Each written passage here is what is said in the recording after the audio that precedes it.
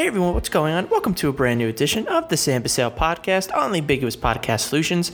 And right now I'm going to be bringing you the latest and greatest going on around the world of Hollywood. Hope everyone is having a wonderful Friday, ready for the weekend. But before we get to that, I have some news that I do want to get into and talk about as we wrap up the week. I'm going to be getting into Christopher Nolan potentially not being a part of Warner Brothers anymore. Is he going to take his films to another studio? Some new information on the brand new sequel to Halloween, some major release date changes for the first half of 2021, and more. But the first thing that I want to get into, as I do every Friday, as I started with The Mandalorian, and now I'm starting with WandaVision, that is, of course, the weekly recap of the latest edition from the Marvel Cinematic Universe, WandaVision.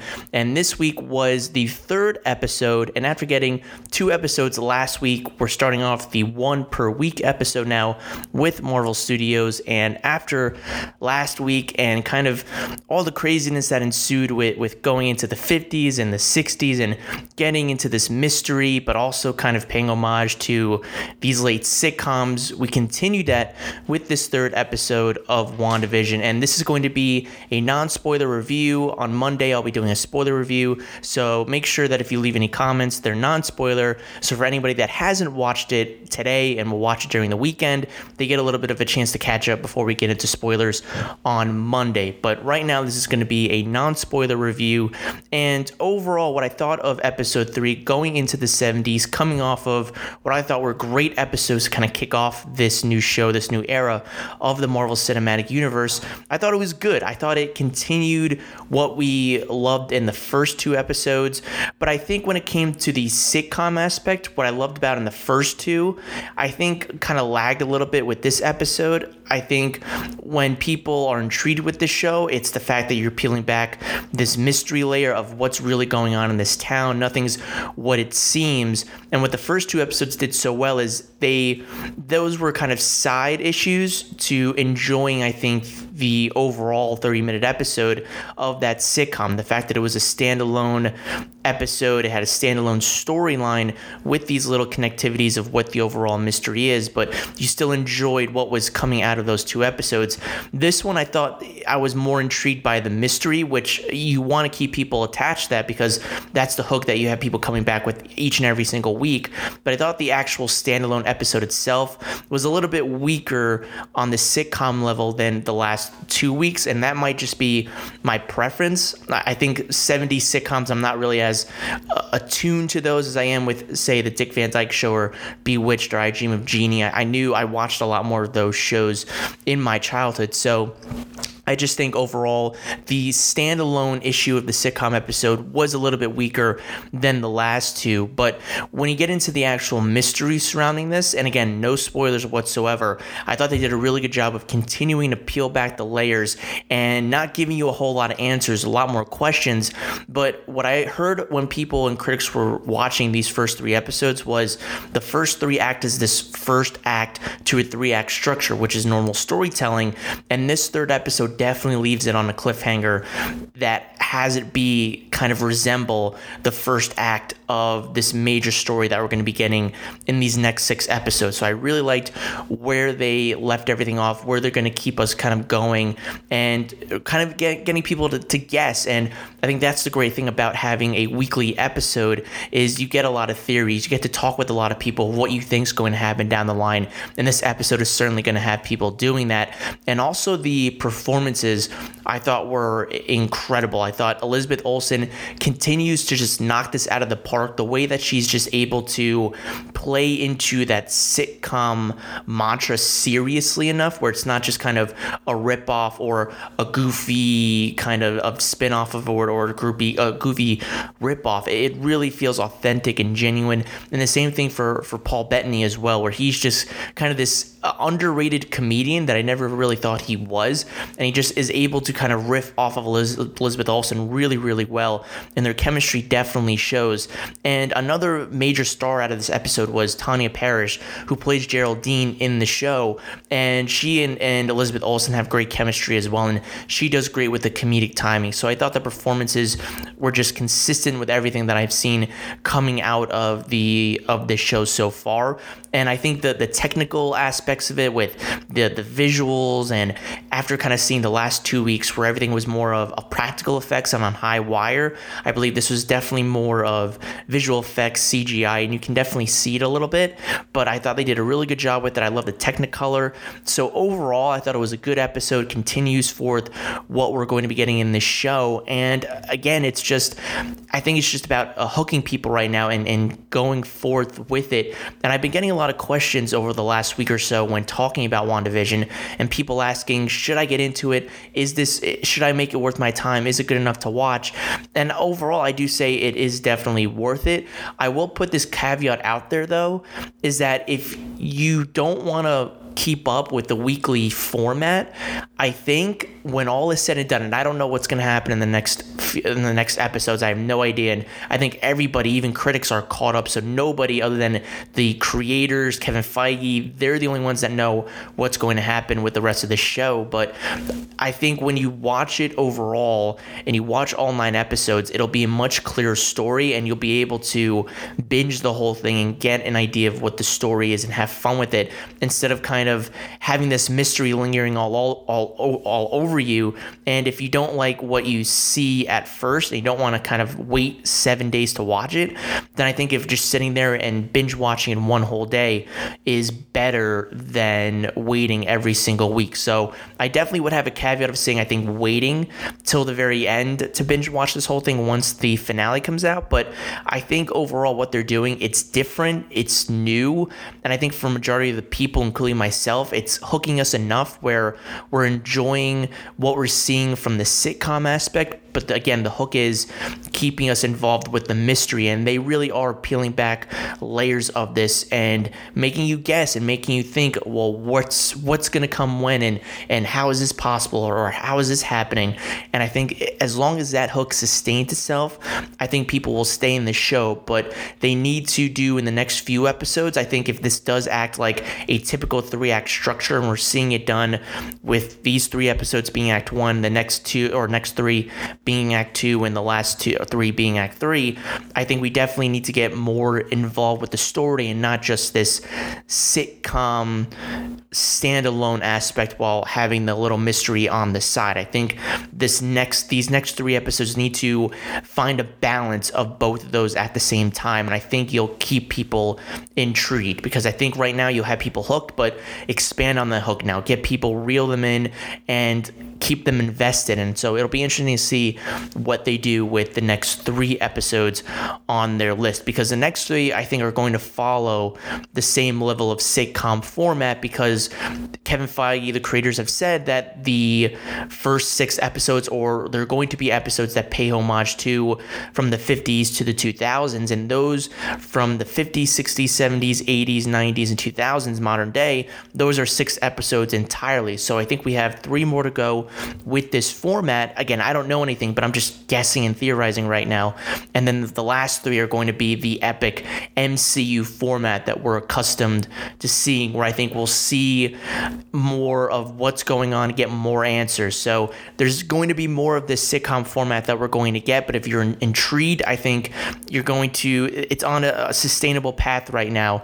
I think it's going to be like that for the remainder of the show, or at least for the next 3 episodes. But I liked what I saw with this episode. The actual sitcom episode was not as good as the first 2, but I think with the mixture of the mystery, it was a good enough episode that it kept me intrigued for what's to come down the line. So what did you guys think about this episode? If you have seen it, again, non-spoilers. I don't want, again, people to, if they haven't seen it yet, to have a few days before we get into spoilers. So what did you guys think about this non-spoiler? Let me know and leave your thoughts below.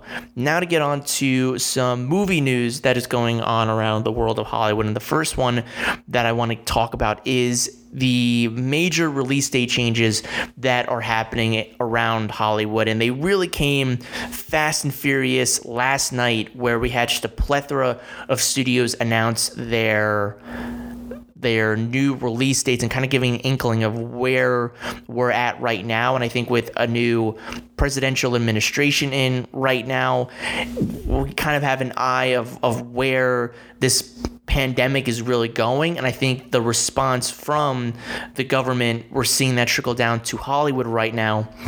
And they're responding and it seems like right now a lot of studios are moving their major films from the first quarter and second quarter of 2021 to the last two of this year, into the back half, into the late summer, early fall. And the first domino to really come down, which it was the first one to come down when this whole pandemic started in March of 2020.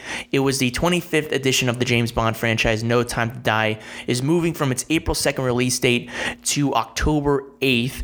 Then we got a whole slew of release date changes, first off from Disney, in which they announced some release date changes and also just some flat out release dates that weren't announced beforehand. And the first one was the release date for the brand new Guillermo del Toro film, Nightmare Alley. It is coming off of his award-winning film from 2017, Shape of Water, and it's set for a limited release on December 3rd, right around award season next year, which again, because of Guillermo del Toro's Oscar past, it sets him up nicely for a continuation potentially of what he did after The Shape of Water. And then we got the announcement that Antlers would be moving from the first half of this year to Halloween time of 2021. The Kingsman will be moving from March 12th to August 20th of 2021. And then we got the announcement of a lot of Sony films that'll be moving to the back half of this year. The first one was Edgar Wright's brand new film, Last Night in Soho, with Thomasin McKenzie and Anya Taylor-Joy. It'll be moving from April 23rd to October 22nd. Then you have Peter Rabbit 2, which will be set for June 11th of this year. We have the Ghostbusters sequel, Ghostbusters Afterlife, moving to November 11th. The brand new Cinderella film with Camila Cabello, which is not from Disney but from Sony, moving to July 16th, moving off of its February release date. And then moving to a February 11, 2022 release date is the first Uncharted film with Tom Holland and Mark Wahlberg. And then moving for a third or second consecutive time this year is Morbius, moving from October 8th of 2021 to January 21st of 2022, which makes a lot of sense because for Sony, I don't think they want to be competing up against the 25th edition of the James Bond franchise. So again, a lot of release date changes that happened, but not a whole lot of surprises that were in store. When it comes to No Time to Die, from a lot of reports that were coming out in the last year or so, we knew that the film was probably going to be moved to either October or November of this year, which I'm surprised they didn't move it to November, but I think with the releases of Eternals on the table, and you also have Mission Impossible coming out as well, I don't think they wanted to compete in that release window. I think they want to make sure that No Time to Die has a little bit more time and has a release date change and a release date window that it's able to have some kind of success, even if it's some modest success in this day and age right now. And I think overall with a lot of these release dates, again, it's just, I think, adapting to the fact that no major films are probably going to be coming out in the first half of this year. It sounds like from everything we're hearing from scientists and doctors, the earliest we could get back up and running is at least by the second half of the summer in July or August, or latest could be early fall with all the vaccinations that are going out right now. So I think Hollywood is going to respond to that, and I wouldn't be surprised if we hear down the line, because we heard Disney announce these release date changes, but they were mostly for their 20th Century Studios films. But what about films such as Black Widow or Cruella in May, or even even though it's in late July, early August, Jungle Cruise with The Rock and Emily Blunt. What are those major films going to do? Are they going to move to 2022? Are they going to move to the fall of this year? What's going to happen? So I think especially with Black Widow and Cruella, those could be films that I wouldn't be shocked if they move sometime down the line. And I know a few friends of mine that are saying that, well, maybe Fast and Furious 9 could be the film that takes us and builds up the theater distribution arena business again, and that could very well be the case. But I think Top Gun and In the Heights in early June or late June, early July could be the films that kind of kick this off, because if anything that has been learned about the theatrical distribution landscape from 2020 is that you can have a big film come out for a weekend or two, and that's great, but you need consistency within the release date schedule. For theaters, it's not so much that we have a great big film coming out and you expect people to come in and that's it. And even though a lot of people in a lot of theaters aren't going to make a whole lot of money, when it comes to the ramp up when people are able to go back to theaters, don't expect a whole lot of money to be coming out there. But the thing that theaters need to kind of kickstart themselves once again is having consistency, is making sure that they have multiple releases coming down the pipeline. It's not just one big movie. It's not just having Tenet out for a few weeks and then basically having a slew of mid to lower end budget films that aren't going to get people to come out to the theaters if they feel safe enough to do so, and they feel safe enough to go out to the theater. So they need to have a string of films like A No Time to Die come out one weekend, and then 2 weekends later you have Black Widow, and then 2 weekends later you have Fast and Furious 9, and then 2 weekends later you have an Uncharted or a Morbius come out. That's the consistency that the movie theaters need. And again, once that consistency starts, you're not going to see a whole lot of money come in. You might see a modest level of income come in, better than what we've seen so far, but you're not going to see, I believe, a Black Widow make $1 billion. If it makes $600 to $700 million, that considered in the day and age that we're living in right now, that could be considered a success right now. But it's just about jump-starting, lighting a fuse for this industry right now. And I think the consistency is where you can see that spark light it up a little bit, and then it'll snowball from there.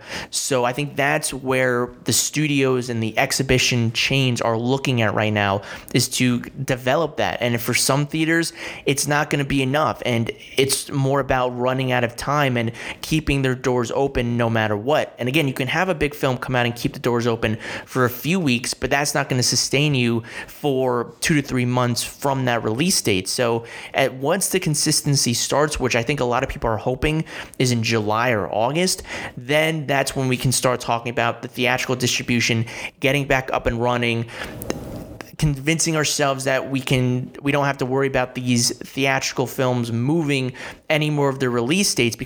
Even when coming up with the most anticipated list for a lot of people, I think they do it with a lot of asterisks on each and every one of those films, because before we know it, we could have a Morbius moving to 2022 or an Uncharted moving to the next year as well. So there's just still a whole lot of questions, but I think, again, the light is at the end of the tunnel, and I think for a lot of studios, I think they're hoping that this is the last time they have to make these changes. And I think we're going to still see minor changes happen throughout the next few years, just because this whole pandemic has really caused a ripple effect for everybody, obviously, but for the release date schedule for productions, for major blockbusters that might need a little bit more window space than they have right now, it's going to have ramifications for the future. But I think when we come to these major changes that we don't know if this is going to be the last time they move or not, I think studios are hoping that this is the last major shift that they have to make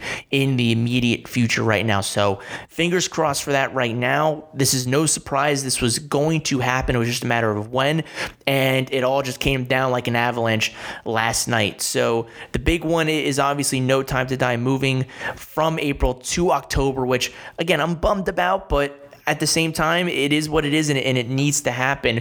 But I think when all is said and done, I think when you look at these release date changes, I think they're going to work for the better. And again, I think for No Time to Die, I would have tried to move it to November, but I can understand again, there's not a lot of wiggle room for a lot of films right now, so I don't think they want to overlap. And James Bond needs to be a theatrical worldwide hit for the studios to make a whole lot of money. So there's a lot riding on every single Bond film, which is why it's always moving, and it isn't going to VOD or some streaming service. There's just too much money on the line for these studios to make with James Bond. But for something like A Last Night in Soho moving to around the Halloween time, especially what I've been hearing about from that new Edgar Wright movie, where he's taking risks and it's more of a horror level film than he's accustomed to doing, then I think that could be a really good element for him and a good date for that movie. And the same thing goes for Cinderella. I think moving it to July 16th was a no-brainer, especially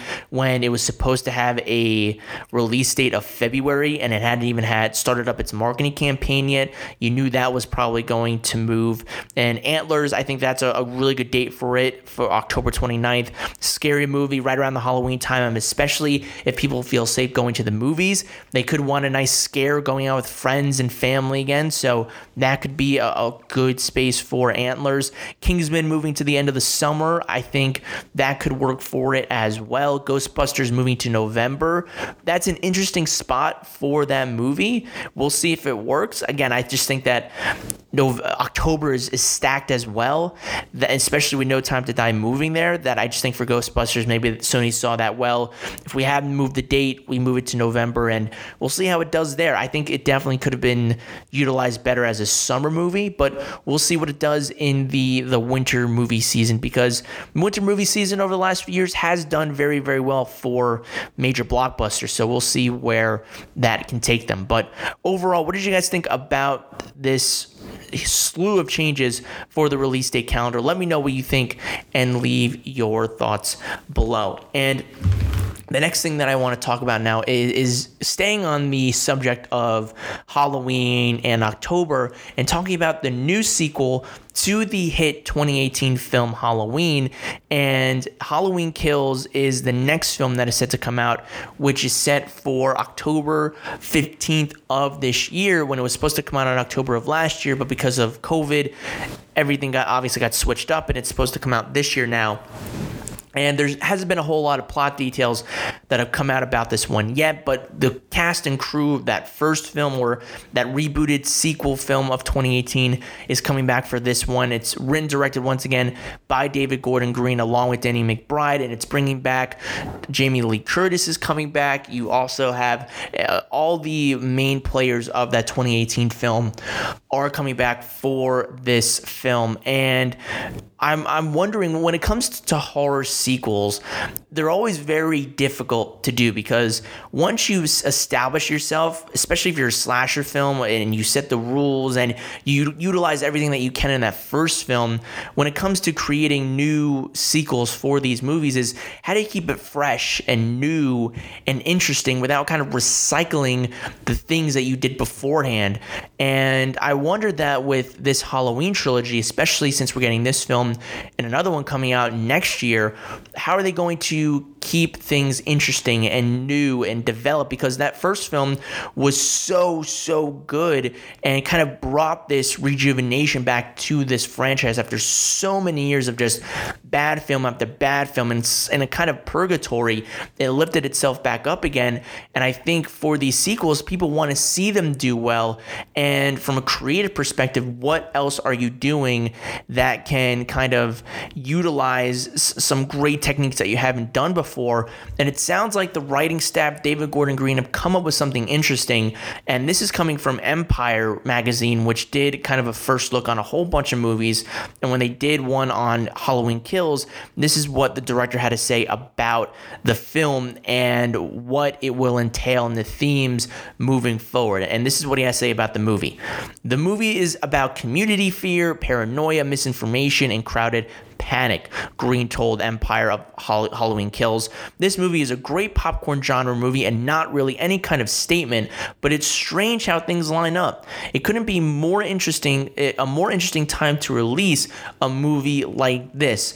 So hearing those comments, I'm really intrigued for how they're going to incorporate modern day issues into this film. And David Gordon Green said in that statement, well, it wasn't intentional to do that, but just kind of fit. And that's sometimes you could do it when writing a movie. You could do it subconsciously where you want to put these elements in here.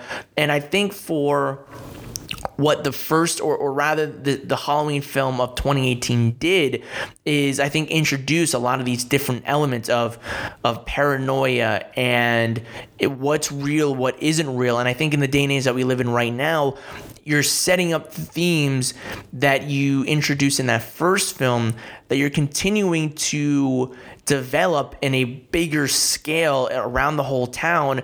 While those are really prevalent informational themes that are affecting this country right now, with misinformation and paranoia and fear within a lot of people of what's going to happen. So I think in the fact that since Laurie had to convince her own family of what was going on with Michael Myers, now the Schroeder family has to convince the town of this being, this beast, this monster that is Michael Myers, and how he's just kind of haunting everybody. Because the thing with slasher films and any horror genre films is when you recycle villains and again tropes over and over again, it gets tedious, it gets boring. So again, you have Michael Myers obviously coming back for these next two movies.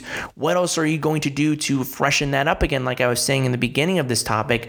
And this seems like a very interesting way to do that. It's not just the being itself that's the enemy. It's all this other, everything else around the community that could be perceived as an evil too, where if people are believing lies about Michael Myers potentially not being real, or this didn't happen when it actually did happen, and everyone is kind of turning a blind eye to something that can potentially save their lives, it could be a real clear and present danger that again is not the actual being that is slashing the knife on somebody. So I think this can definitely be very interesting. I've heard that this film does live up to the hype of that first film, but hopefully that does happen if we do get this film in 2021 in October. And again, it did so well in October of 2018. It makes sense that this film is coming out in October around Halloween time of this year and hopefully next year as well. And it's kind of tying both of my storylines of the release date changes of No Time to Die and for Halloween Kills. October is coming in being a pretty stacked month. I mean, when you look at Dune coming out on October 1st, then you have No Time to Die on the 8th. You have The Last Duel competing with Halloween Kills, the film with Ben Affleck, Matt Damon, and directed by Ridley Scott. You have Snake Eyes, you have Antlers. That could be a very competitive month if everything stays the way that it is, which, again, after my last story, who knows what could happen in just the next few hours alone. So, but I think overall, I think we are going to get this film on October 15th, and I am very excited to see what they do with this film, because I was very much intrigued and really liked what I saw with that Halloween movie in 2018 and continuing the classic film from John Carpenter of 1978. So I'm really excited to see what they do with this film, how they continue the story, how they evolve the characters, and set up kind of this end game that we're going to get with Halloween Ends next year. So it's very exciting, and I'm really intrigued to see what they do with this film. What do you guys think about the message coming from Halloween Kills, talking about community fear, talking about paranoia, and talking about misinformation, as David Gordon Green puts in that statement to Empire? Let me know what you think and leave your thoughts. And moving on from the world of Halloween into a galaxy far, far away, and now I'm going to be talking about the Disney Plus television show Andor, which is going to be a spin-off show based on the character from Rogue One, Cassian Andor, played by Diego Luna, which is now in production. And And one of the things that was announced at D23 in 2019 was the fact that both Diego Luna and Alec Tudyk, who played K2SO, would be reappearing in the show and potentially explaining the origin story per se about how this robot came into contact, or how Cassian Andor came into contact with K2SO. And we learned a little bit of that backstory in Rogue One, but we never got to really see it. So this television show is going to dive into that origin story per se, or was going to dive into that origin story until at the Investor Day in December of 2020, when Kathleen Kennedy kind of gave us more information about Andor and revealed the official title, that they were in production, revealed a little sizzle reel. She confirmed a few people that were involved in the cast, but none of them were Alan Tudyk for K2SO. So people were thinking, well, they already announced that character at D23. Maybe they're not, they know people know he's already in it, so they don't need to announce it again.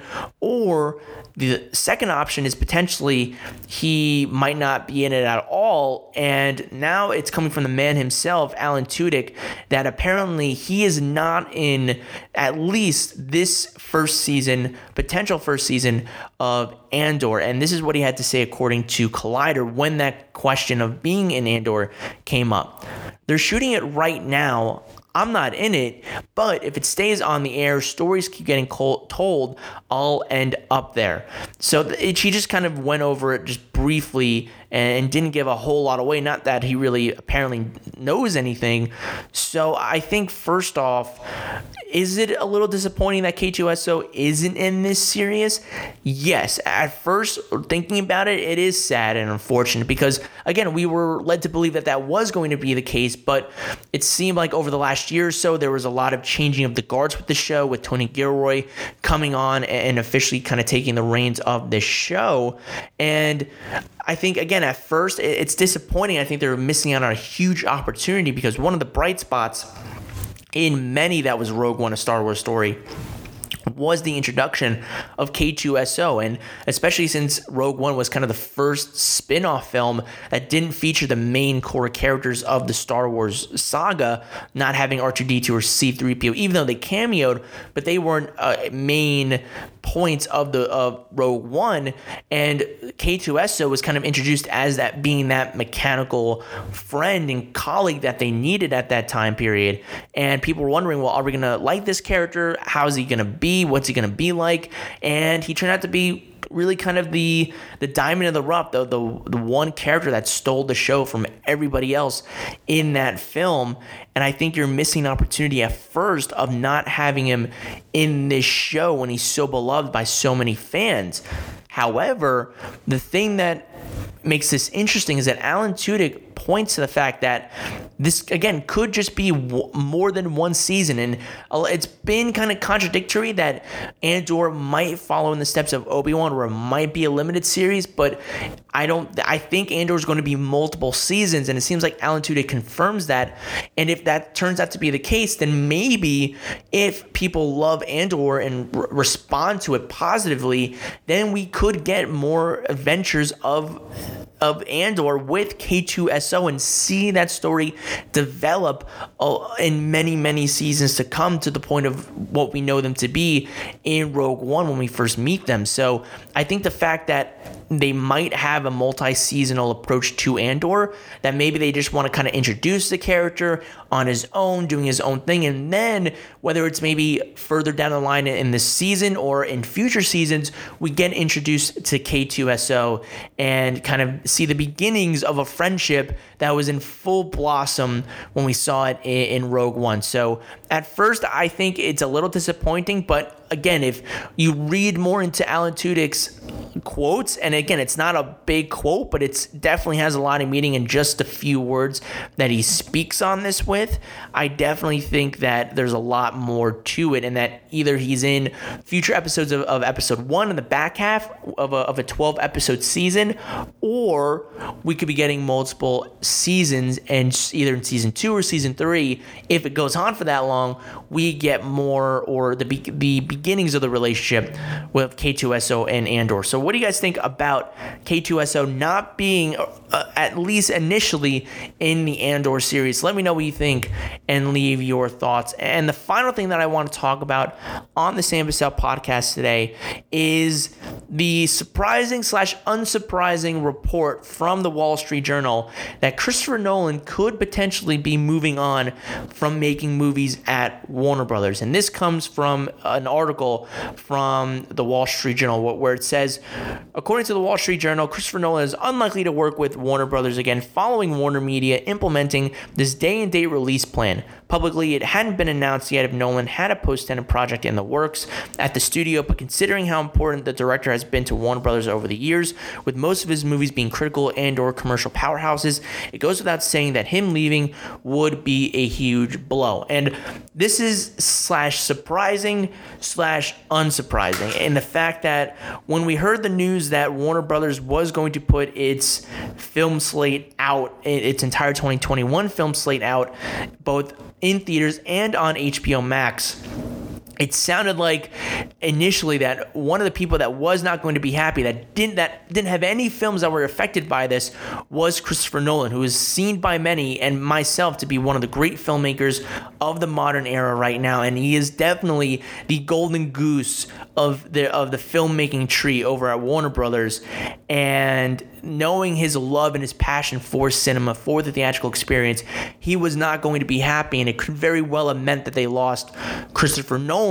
And then obviously about a week and a half later, after the initial announcement of the hybrid release format schedule coming out, an announcement, Christopher Nolan, during a home video kind of press tour for Tenet, he went in, just unabashedly went after Warner Brothers for doing this, called HBO Max the worst streaming service out there, and just really kind of tore into the studio and the company that he's not contractually obligated to work with, but the studio that he has had the best relationship with and the only relationship with, and just went after them relentlessly and didn't let up for the rest of 2020 when talking about this.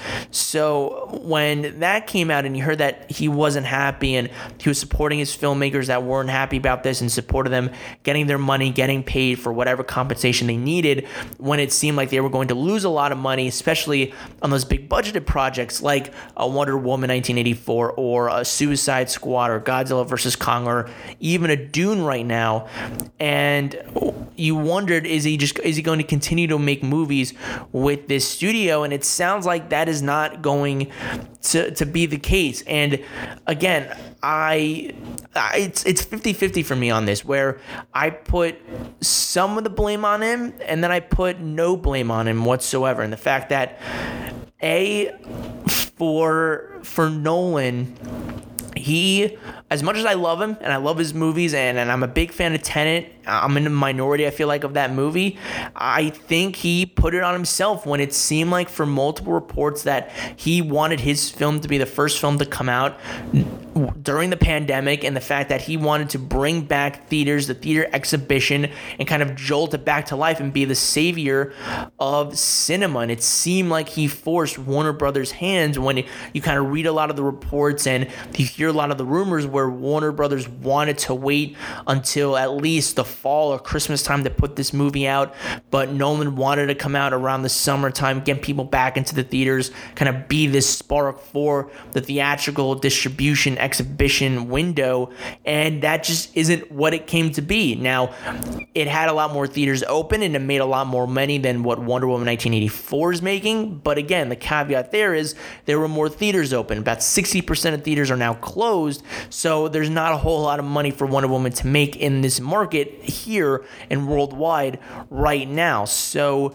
for Nolan, all due respect, he became more part of the problem than the solution for that, and it seemed like could have been one of the hands that drove Warner Brothers to make that decision. So I can understand from his side of the line saying, well, I'm for theaters and I don't know if Warner Brothers can be trustworthy. I can understand that, but at the same time, he's got to own up to a little bit of the fact that Warner Brothers might have been pushed to this decision because of that. And I think if Nolan really does decide not to work with Warner Brothers anymore, this isn't the end-all be-all for Christopher Nolan per se. I think any studio, if he were a free agent on the market, really is what he is right now, any studio would take him, and I think he'd have his pick of the litter for what studio he would want to make his next film with. Now, if it would be for a $200 million budget, I don't know about that, just because in the day and age that we live in right now, a lot of studios are going to be cutting costs and are going to be putting a lot of cost into COVID-19 protocols. So he might not be able to ask for a $200 million budget or even a $175 million budget. And it's not because they don't want to give it to him. It's the fact that they need to save money, and they'd be losing a lot more money than they would be gaining in the market right now. And even over the next few years, when the box office, whenever, again, it has a spark and it kicks back up again, it's going to take a lot more time to get to the heights that we were at just 2 years ago in 2019. So I think for a lot of studios, it's going to be walking back a lot of the budgets, even on maybe some Marvel films or comic book property films or action films. It's going to cut, and you're going to see a lot of budget adjustments happen. So I think for Nolan, it'll be easy for him. For Warner Brothers, they're losing a valuable asset. Again, they're golden goose. They knew that one of the things they could always rely on was a Christopher Nolan film, that at least over the last few years, a Nolan film was easy money for them, and they could really put it in the profit margin for themselves, and they could put it in the black. They can mark it down as a box office success. And again, in a pandemic-less world, I think Tenet would have done very well at the box office. I think it would have been more in line with, not Inception, I think it would have been more in line with Interstellar and Dunkirk than it would have been with Interstellar or any of the Batman movies he did. But I definitely think it would have made a lot of money for the studio, and I think they're going to lose out on a high valuable property and product that they're going to be getting with Nolan. And that's just one less thing for them to think about it, to have, because even with their DC properties, their modest box office hits, a lot of them haven't been runaway smash behemoths other than Aquaman and Wonder Woman, but they haven't had a level of consistency in their box office success. They don't really have a Harry Potter franchise to lean back on. The Batman isn't coming until next year at the least, the earliest. So right now, they don't really have a lot to bank their heads on right now. So I think for Nolan, in that sense of the word, he'll be fine. I definitely think he has a hand to play in everything that has led Warner Brothers to this point, but at the same time, Warner Brothers shot themselves in the leg when kind of doing this whole rollout thing, and we're still seeing the ramifications for that happen, with a lot of the studio kind of trying to work out these deals with the talent and the directors and the producers for how much they get with their back-end deals, how much do they get with compensation on these films when they don't do out the box office, because right now people are going to watch these films at home instead of going to the theaters. So you're going to have to compensate for all these stars right now. So you're losing a lot more money than gaining it.